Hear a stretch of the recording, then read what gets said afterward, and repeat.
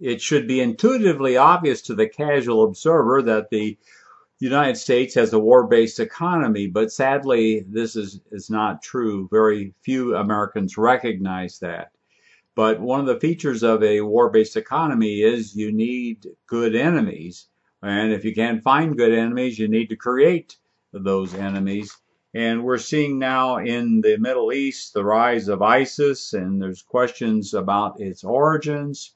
And so we'd like to discuss an article today by Professor James Petrus, and it's entitled The Age of Imperial Wars. And I'd like to start off with a quotation from Professor Petrus's article here. Quote, "There is no question that wars and military threats have replaced diplomacy, negotiations, and democratic elections as the principal means of resolving political conflicts. Throughout the present year, 2015, wars have spread across borders and escalated in intensity. The NATO allies, US, Turkey, and the EU have openly attacked Syria with airstrikes and ground troops. There are plans to occupy the northern sector of that ravaged country, creating what the Erdogan regime, and that's Turkey, dubs a buffer zone cleanse of its people and villages. Under the pretext of fighting ISIS, the Turkish government is bombing Kurds, civilians and resistance fighters, and their Syrian allies. On Syria's southern border, U.S. Special Forces have accelerated and expanded operations from their bases in Jordan on behalf of the mercenary terrorists funded by the monarchist Gulf states. Over 4 million Syrians have fled their homes as refugees, and over 200,000 have been killed since the U.S., EU, Turkey, Saudi-sponsored war against the secular Syrian government, which was launched 4 years ago," unquote.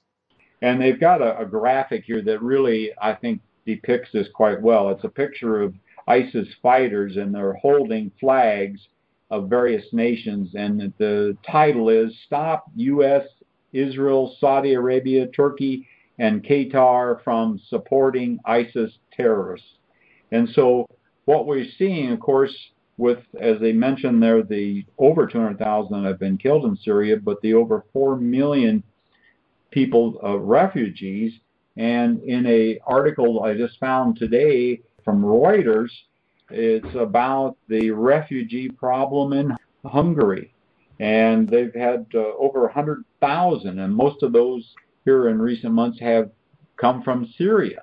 And so this process was explained very well by former Representative Ron Paul. He called the process blowback. So when we create these wars, we get blowback. And so in this case, we've got all these refugees fleeing from these terrible wars, in this case in Syria, and they're flooding countries like Hungary, and Greece, of course, is in dire straits. So we're seeing this. Another example of blowback that James Petrus mentions in his article here is what happened not too many years ago in Iraq, actually. Quote, "Imperial wars raged throughout the Middle East and South Asia.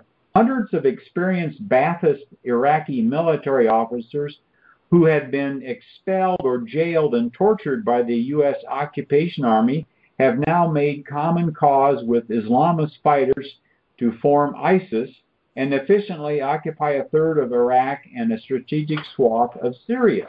So there's another good example of blowback.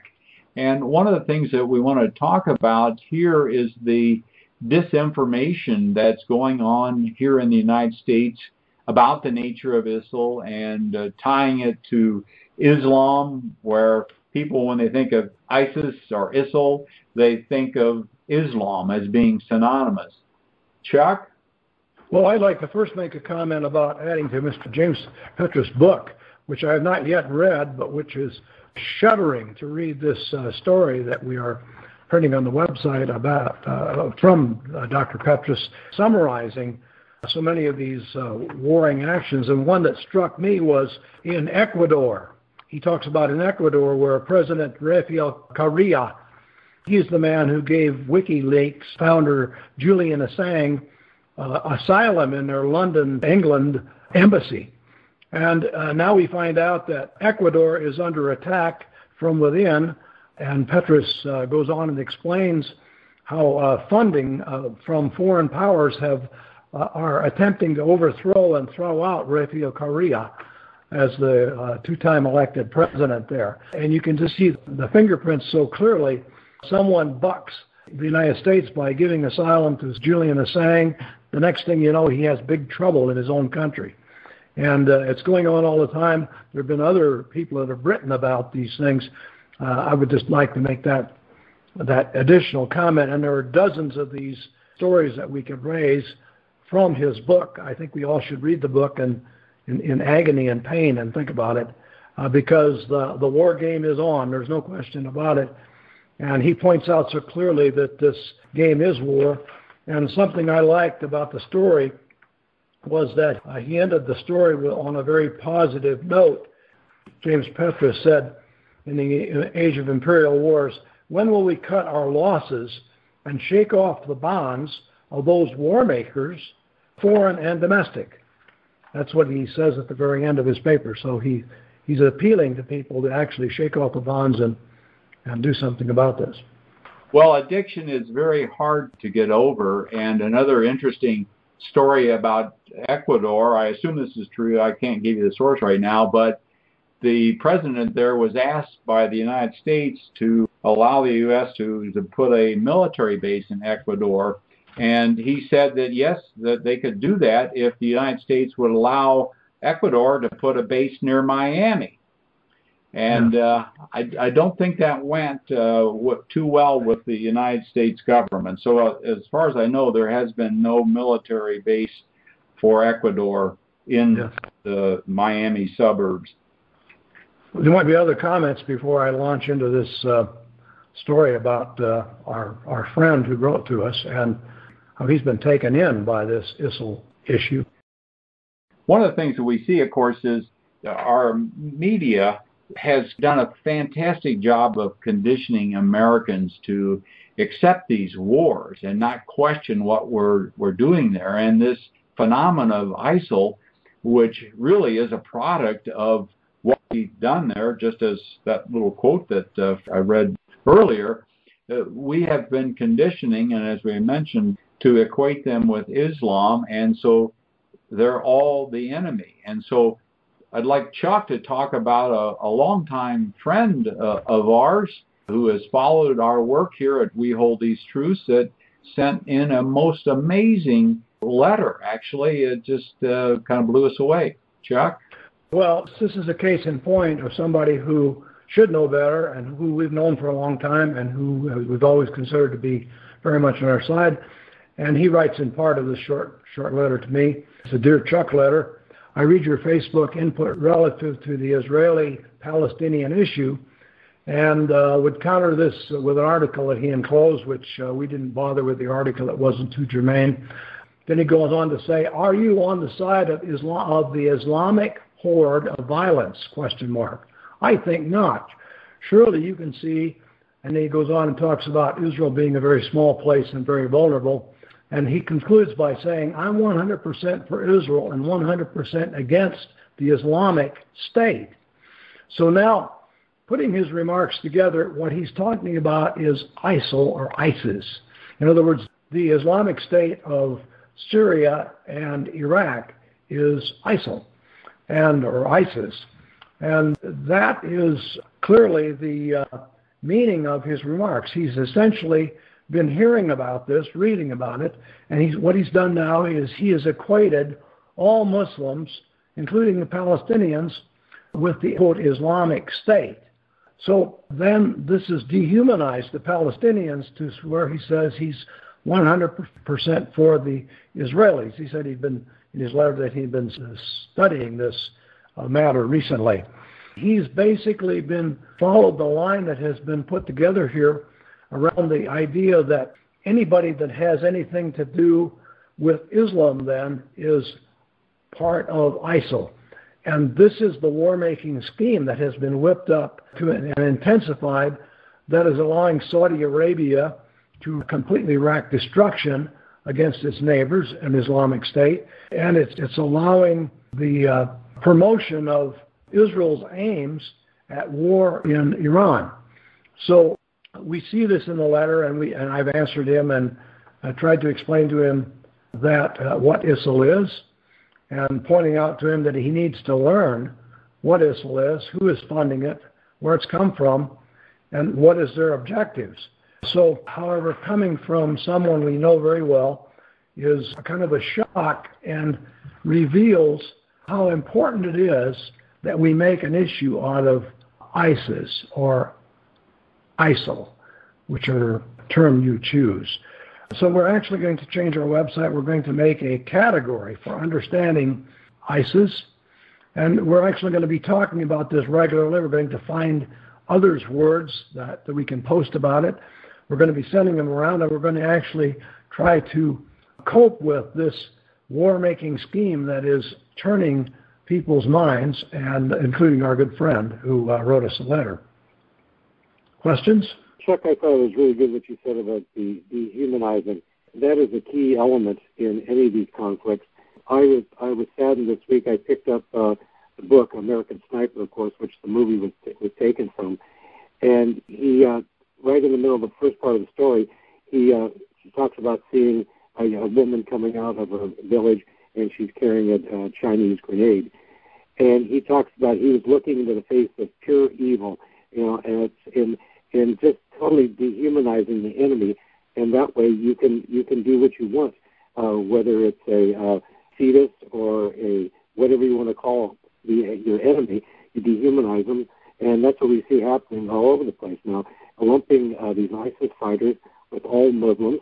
And for centuries, Muslims, Christians, and Jews have lived together in peace, and now it's a war against Islam.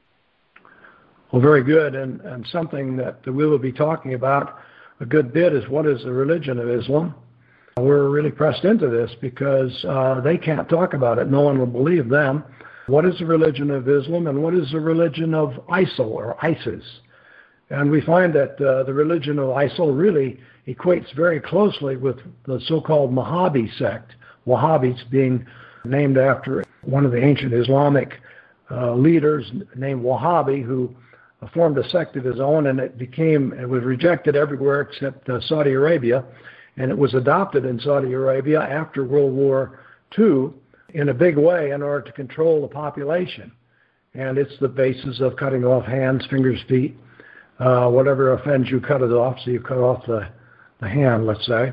And of course, beheading is a standard practice in Saudi Arabia. So their Wahhabi religion simply holds that you behead malefactors. And there have been over 100 beheadings in Saudi Arabia this year. Our media and press never points out that the religion of ISIL and the religion of Wahhabism are the same. And we've probably said this before, we're probably repeating it, but we need to point out that the people who live in Gaza, the most Islamic place perhaps in the world, has the least Christians there because most of them have left. When I was there, I found the Catholics running their churches in perfect peace. I found the Greek Orthodox Church operating forever there, and I found the Southern Baptist Church still functioning there, all of them right in the neighborhoods with minarets and Islamic people all around them, and no particular tension at all. But we would be led to believe that anybody Islamic would want to kill anybody Christian on sight. And of course, they'd have every opportunity in Gaza because there's nobody there to protect anyone except from Muslims, except other Muslims. So we talked about this. We're going to also need to talk about the fact that there are going to be people, young men, in places like Gaza or in the West Bank who, if they could possibly get out, and if ISIL would pay them a living wage to do it, they would probably go and fight with ISIL simply because they have been abused so long that they want to get even. And a job fighting against Western imperialism, end quote, would probably suit an awful lot of people, and yet it would not mean a thing as to what Islam thinks about ISIL or ISIL thinks about Islam. These are things we're going to need to be talking about as time goes on, if we're going to be effective in exposing what ISIL is. And of course, our main thrust here at We Hold These Truths is to get Christians to heed what Jesus taught. So in my estimation, the Christian Zionist is kind of a sect be analogous to the Wahhabists. Now, they don't actually cut people's heads off, but they do condone these wars where people are being killed. As an example that you can find on our website, they even pray for war to protect Israel. So the end results are very similar. That's so great, Tom. Such a great thought that Christian Zionism is the Wahhabism of Christianity. That is a wonderful comparison. It's just great. And it is so true because they do forget all about Jesus' admonitions to love your brother, care for your enemy, give comfort to the wandering person who's in your community, love even your enemy, and of course, blessed be the peacemakers, for they will be called the sons of God. What more can you be called? And we'd like to remind people to choose life, not war.